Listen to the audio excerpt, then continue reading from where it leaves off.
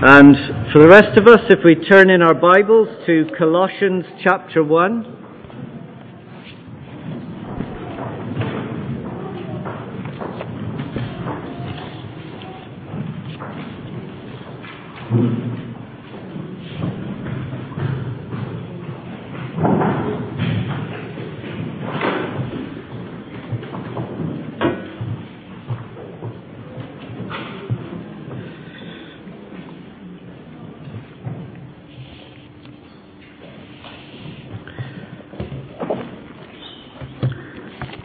So we're looking together at this very short letter, and I've got copies of the letter to the Colossians if any of you want to get a big overall picture of what Colossians is all about, some of the key themes, key ideas, practical applications, then come and ask me. I have a few copies left. It's a good way of just reading every so often just to kind of get the big idea of what's going on. It'll help you in your studies. And of course we're going through the same letter in our home groups, so I encourage you to get involved in that. If you're not, it's a great way to meet with others and be encouraged. So we're going to read this morning from Colossians chapter 1, verse 21 to verse 27. So let's hear God's word to us. Colossians 1, starting at verse 21.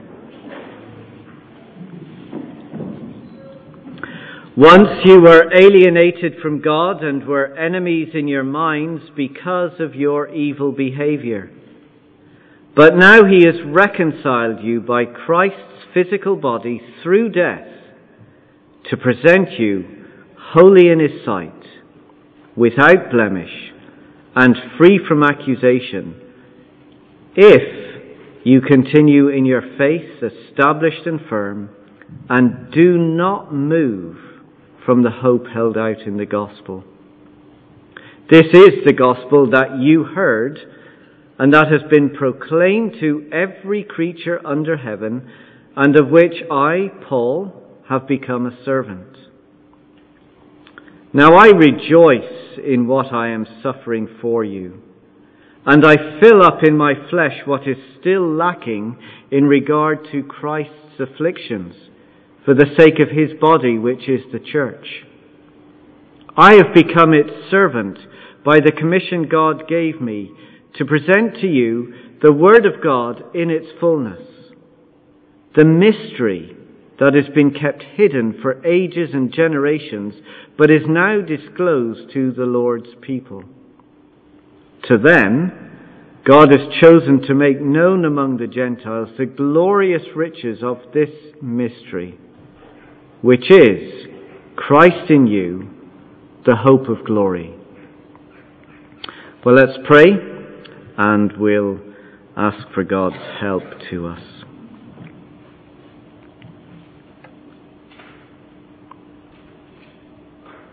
Father, you give us so much. You have given us health and strength to be here. We've eaten, we've had a good rest. We are blessed. But yet we are completely and utterly dependent on you. And so we pray and ask for the work and the help of your Holy Spirit to be at work in us and in us together as your people, so that the words we hear and the things we look at together would lead to a transformation of our life and a new outlook for our life that will all be built around the gospel, the good news of Jesus Christ. So help us today and encourage us. In Jesus' name we pray this. Amen. Well, Colossians is all about a new church. a brand new church. They had heard the true message of the gospel. A guy we met at the beginning of the book called Epaphras had come to the town of Colossae and had shared the good news of Jesus. And many people in that town had trusted in Jesus. However, they're under pressure. They're under pressure to turn away from Jesus because just as they had started, other people were coming in and were questioning their faith. They were bringing other messages, other philosophies, new teachings that said, well, Jesus is good, but let me show you something better than that. So they were under pressure. So Paul the Apostle writes them a letter of encouragement. And his whole message to this church can be summarized for us in chapter 2, verse 6. So just have a look ahead there at chapter 2, verse 6. This is his big message to the church. So then, just as you received Christ Jesus as Lord, continue to live your lives in Him. You received Christ, now continue in Christ. You started with Christ, now finish with Christ. Don't move on from the gospel. Always go back to the gospel. Go back to Christ. Now, what that church faced is no different to Carrigaline Baptist Church, is it? Because we face pressure all the time to move on from the gospel. Maybe following Jesus is not that great after all. Perhaps what others are saying is true and I've got it wrong. So to help us and encourage us to keep going in the faith, we need to go back to the gospel. So look at verse 23, the middle of verse 23. He reminds the church. He says, this is the gospel that you heard and that has been proclaimed to every creature under heaven, and of which I, Paul, have become a servant. So we're going to look at two big ideas from what we read just a moment ago. First, we're going to look at what the gospel is, knowing the gospel, and then second, serving the gospel. So know the gospel and serve the gospel. First, know the gospel. Gospel simply means good news. And in this context, it's the good news of what God has done for us. So 4 words, 4 ideas that summarize for us really well what the gospel is all about. First, we are alienated from God. Look at verse 21. Once you were, so before you followed Jesus, once you were alienated from God. Now you know what that is, don't you? I'm sure you've experienced it, to be alienated, where you're left on the outside, where you don't belong, you're shut out. Well, that's how our relationship with God was. We were excluded, separated, alienated. But why? Why were we shut out? Well, not because of what God did, but because of how we lived. Look carefully at the structure of verse 21. Look how it reads. Once you were alienated from God and were enemies in your minds because of your evil behavior. Our behavior, the way we conduct our lives, makes us enemies of God, which in turn leaves us alienated from God.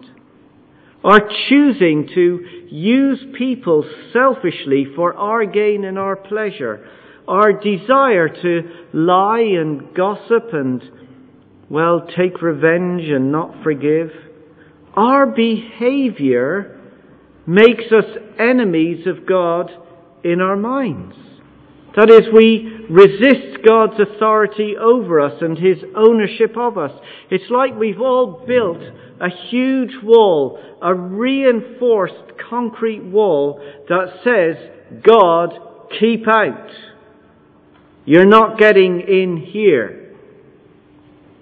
So rather than enjoying friendship with the God who made us, and rather than being at peace with the God who is Lord over my life and Lord over my death, well, we're separated from the God who loves us.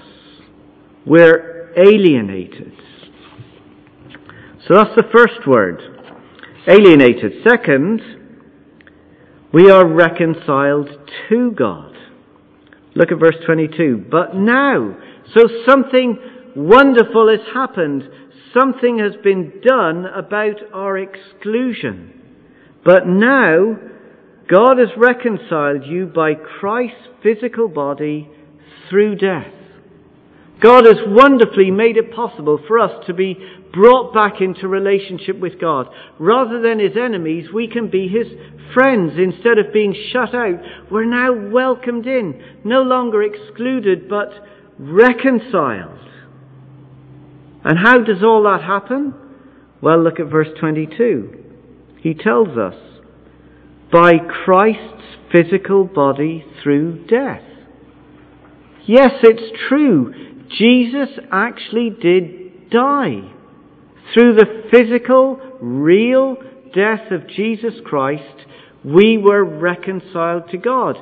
God came to us in Christ and became our substitute, taking our place, taking my sin, so that I might receive Christ's status.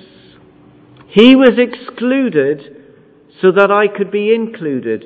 He was alienated from God so that I could be reconciled to God. God from the outside smashes down that reinforced concrete wall that says, God, keep out. And now He reaches out across with a handshake of friendship. He throws His arms around us in an embrace of acceptance. He opens up the door wide and He prepares a meal of welcome. We are reconciled. But there's more to this wonderful news. We are transformed by God. Let's read all of verse 22. But now He has reconciled you by Christ's physical body through death, to present you holy in His sight, without blemish, and free from accusation. You see, God not only reconciles, He radically transforms us. Rather than treating us as rebellious sinners, He now treats us as His treasured Son. Look at how God now sees us. We are holy in His sight. Holy is to be set apart for God. It means we now belong to God. We're His treasured possession. We live as His special people. We're now, secondly, without blemish. Our evil behavior was one big blemish across our life that alienated us from God. But that blemish is now dealt with. It's been covered over, if you like, with Christ's purity. We've been made clean. And third, we have been freed from accusation. The guilt that was ours has been taken by Christ so that we are now set free. We're no longer living under God's judgment. We are declared innocent. This is our new status. This is our new identity. We are a transformed people. So we're alienated, we're reconciled, we're transformed, and we are dependent on God. Look at verse 23. We're alienated, but we've been reconciled, we've been transformed. This is all true, verse 23, if you continue in your faith, established and firm, and do not move from the hope held out in the gospel. Well, don't you feel deflated? Having been encouraged by all that God has done, that He's reconciled me, He's transformed me, now it seems like it's all back on me again. It's all up to miserable me. If I continue in the faith, the problem is my faith is so weak. I don't have a strong faith. In fact, I fail all the time. I might as well give up. I haven't got the ability to keep going. Well, it's not about me and it's not about you. It's not the quality of our faith or the amount of our faith or the strength of our faith, but what our faith is in. Who am I or what am I depending on? We are dependent on the gospel of God. We throw ourselves on Him. That little phrase in verse 23, established and firm, is helpful. It's creating a picture in our minds. It's telling us that the gospel about Jesus is our foundation. It's established and it's firm. It's immovable and unbreakable. It's utterly and completely dependable. The gospel is what saves us, and it's the gospel that's going to keep us. So we are encouraged, verse 23, to do not move from the hope held out from the gospel. You see, if the gospel of Jesus Christ is our foundation, if it saves us and it keeps us, why would we move on from the gospel? In our weakness, we literally fall over in dependence on the gospel of God. We haven't got the strength to stand up and keep going. We fall over in our weakness and our helplessness, and we fall on Him. We are dependent on God.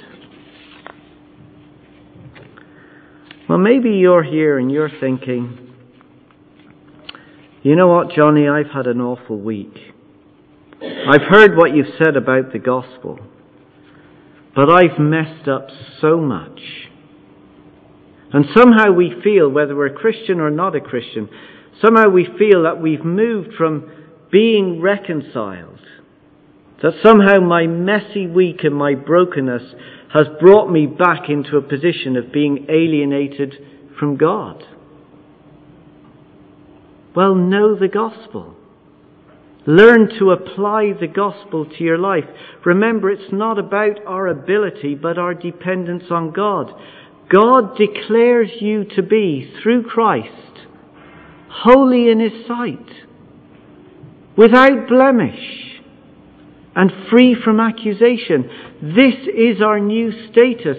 This is our new identity. When God looks at you, if you are falling in dependence upon Him, God looks at you, and when He looks at you, He sees the perfection of His Son, Jesus. Can you get anything better than that?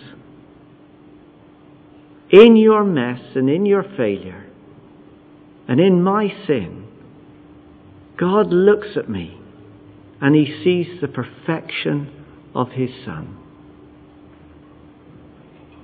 So let's together encourage one another to continue in the faith, not move from the hope held out in the gospel. It's not just information to be received for our heads. The gospel is to be applied to our hearts every single day. Second, that's know the gospel. Second, we serve the gospel. You see, once we know the gospel, once it's taken effect and taken root in our life and transforms us and changes us, it leads us on to people who now serve the gospel. That's what Paul tells us. Look at the end of verse 23. He says, this is the gospel that you heard. You were alienated, you were reconciled, you were transformed, you are dependent on Him. This is the gospel that you've heard, and that is being proclaimed to every creature, every person, of which I, Paul, have become a servant. Now, while this is specific to the Apostle Paul, I think there are principles here that help us see what it means to serve the gospel for all of us. So 3 things that help us see what serving the gospel looks like.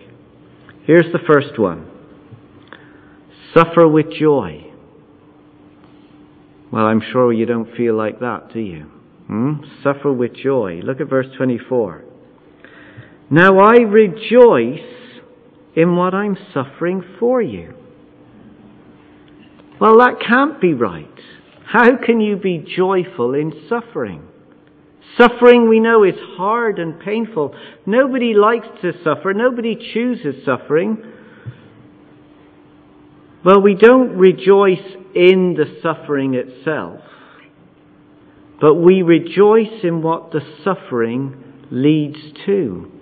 There's a difference. We're not rejoicing in the suffering, we're rejoicing in what the suffering ultimately leads to. Now, this is a very difficult verse, and it's hard to get our heads around it. So let me read it again, the full verse, verse 24, and we'll see what we can take from it. Now I rejoice in what I am suffering for you, and I fill up in my flesh what is still lacking in regard to Christ's afflictions for the sake of his body, which is the church. So something is lacking here, isn't there? That's clear. Something is lacking. And we need to work out what is lacking. So 2 things. First, this is what it is not saying. Okay? This can't be what it means. Look at verse 23 again. He says at verse 24, I fill up in my flesh what is still lacking in regard to Christ's afflictions. It sounds that Christ's death on the cross was somehow lacking. It seems Paul is saying, you know what, when Jesus died on the cross, it wasn't enough. I need to add to Christ's suffering so that the work on the cross becomes effective. Well, that can't be right, can it? We've already seen that Christ's death on the cross is enough. We saw that in verse 22, that by Christ's physical body, he presents us as holy in his sight, without blemish and free from accusation. The afflictions, the suffering that Christ endured for our sin is sufficient. There's nothing to add to it. It's not lacking in any way at all. It's complete, it's finished, it's final. So it can't be saying that. So what is it saying? Well, let me read verse 24 again. He says, I rejoice in what I am suffering for you, and I fill up in my flesh. I'm gladly, I willingly will take on more suffering, what is still lacking in regards to Christ's afflictions. And here's what I think it is saying. That is, the reach of Christ's death is still lacking. In other words, there are loads of people all over the world who do not yet know about Christ who died on the cross and the reconciliation and the transformation that we can have when we trust him. And for that good news of Christ's death to be made known is going to involve suffering. You see, the gospel requires servants who will be prepared to suffer for the gospel. This is what the risen Lord Jesus said to Paul. You can follow it on screen. When he became a Christian, this is what Jesus said. This man is my chosen instrument to proclaim my name to the Gentiles and their kings and to the people of Israel, and I will show him how much he must suffer for my name.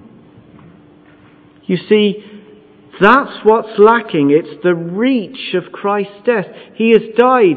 His work is sufficient to save people, but it must be made known.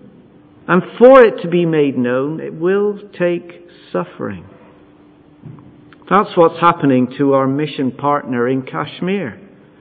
The note that I sent round on the WhatsApp this week. Mickey and his wife, Kenneth, and children are facing rejection and hostility today.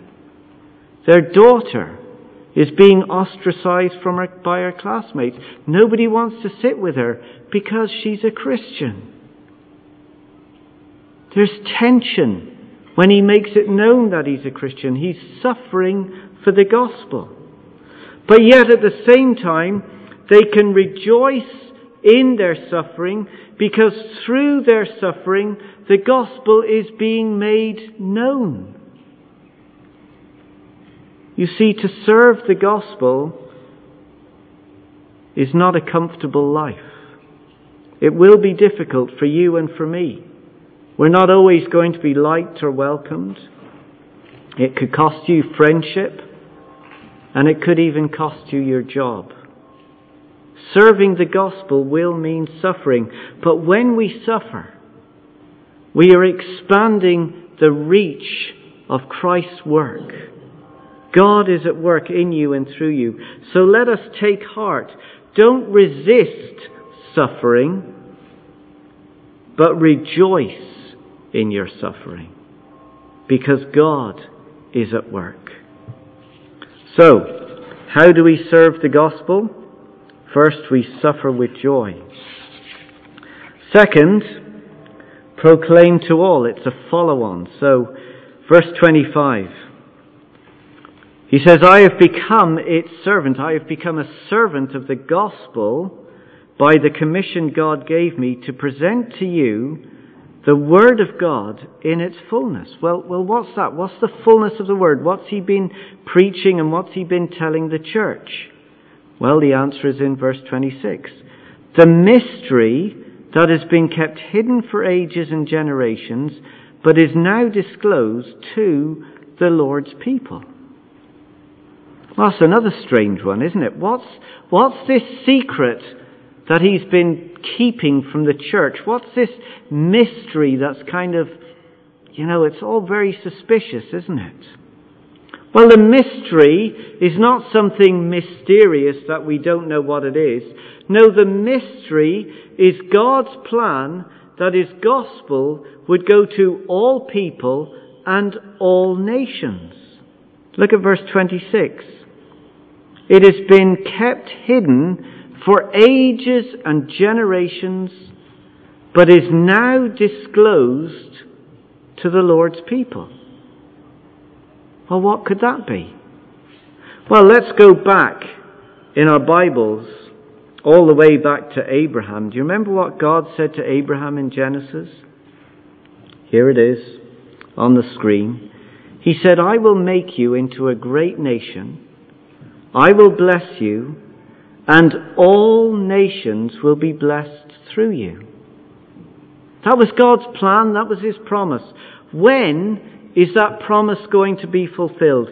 When is it that all the nations of the world are going to be blessed? Well, again, look at verse 26. Over the ages and generations, over progressively, over time, it all began to unfold. It all began to be revealed as we go through Scripture that Christ would be the one who would bring the blessing of reconciliation. And because of Christ's coming, that now would be made known to all people. God isn't hiding the blessing. No, it is through the gospel that the promise of blessing goes to all people. Verse 27, to them God has chosen to make known among the Gentiles the glorious riches. Gentiles, we know, is a term used to describe all the nations of the world. So as a servant of the gospel, Paul now is saying, I am proclaiming the gospel to all people. And that's God's plan that he has revealed to his church, to his people, that this gospel message is to go out to everybody. That's the mystery that has been revealed to us. And that's the role of the church today. That's our purpose. Did you know that? That we have been given a responsibility to serve the gospel, and by doing that we do everything we possibly can to see that the good news spreads out and goes global. That's why we as a church are financially committed to support Kinsale, Letitia in Marseille in the south of France, Christian Unions Ireland, the work amongst the students, Asia Link, people serving across that great area, Mickey and his colleagues in Kashmir. You know, this is why we've taken it upon ourselves to support Amy in Sheffield reaching the Mirapuri women for Jesus. How is any of that going to happen without that financial support and commitment? Because we've taken on board God's plan, we get it and say, yes, this is our responsibility. This is what we're about. Seeing the gospel go to all people, that they too can be reconciled and transformed and brought to God. This is God's plan and purpose for His people, the church. This is why we've been reconciled, so that together we might serve the gospel. So, how do we serve the gospel? We suffer with joy. We proclaim to all. And we reveal the riches. We reveal the riches. Look at verse 27. To them God has chosen to make known among the Gentiles, to all peoples and all nations, the glorious riches of this mystery, which is Christ in you, the hope of glory. As we serve the gospel, we make known the glorious riches.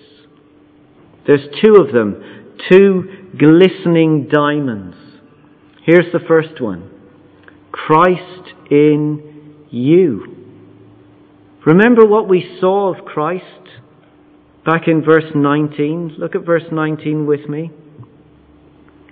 What does it say there? For God was pleased to have all His fullness dwell in Him. That's Christ. All of God is in Christ. In other words, Jesus Christ is God. So when we say Christ is in you, God in all His fullness is in you. He doesn't keep a little bit out. No, all of God in all His fullness is in you. Christ makes God a reality in our life. The God who created us and reconciled us has taken up residence in our life. You see, God isn't remote and distant and uncaring and unkind. No, He loves us immensely. And He's made His home in our life by the person of Jesus Christ. You see, Christ in you means intimacy. He is close to you. He will never leave you. He will sustain you and provide for you. What a glorious diamond we have. First, Christ is in you. And then look at the second diamond that we have. The hope of glory. Remember what God has done for us? Look at verse 12. Back to verse 12. Give joyful thanks to the Father who's qualified you to share in the inheritance of His holy people. God's qualified us to share in His inheritance, the new creation. Well, how can we be sure we're going to get there? Because we have the hope of glory. Our hopes, our dreams, our desires. We say things, I hope I'm going to win the lottery. I hope it's going to get better. Our hopes are never guaranteed, but gospel hope is the opposite. Gospel hope is being completely confident and absolutely assured of glory to come. Not because I think it or say it, but because Christ has guaranteed it for us. Look at chapter 3, verse 4. Look at this with me. chapter 3, verse 4. Here's one to mark. When Christ, chapter 3, verse 4, when Christ, who is your life, appears, that is, when he comes again, what? Then you also will appear with him in glory. Isn't that tremendous? The hope of glory means security. What God has promised to you will be fulfilled, and nothing and no one can ever take that from you. It is secure forever. These are the glorious riches we have. When a woman gets engaged, she's given a ring. Hopefully, a big glistening diamond ring. And it's symbolic, isn't it, of two things, of intimacy and security. The future husband is saying, I am with you forever, and I will keep you forever. And every time she looks at that glistening jewel in her ring, she will be reminded that she is loved. Well, we need to take time and look at the glorious riches of the gospel. And as we do, we are reminded of intimacy and security. Christ in you, the hope of glory. This is a message that we can know and experience, and it is one that we can serve with our whole life. Let's pray.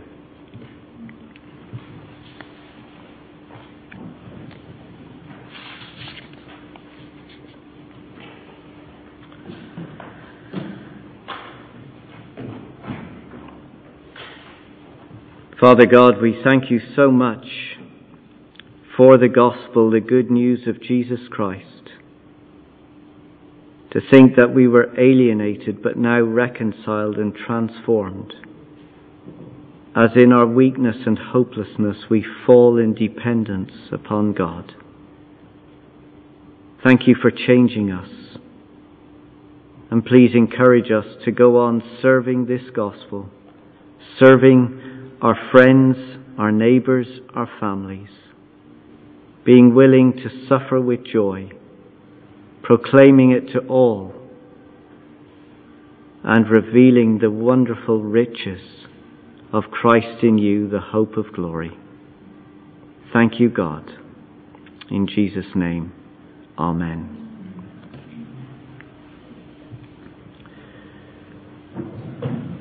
Well, we're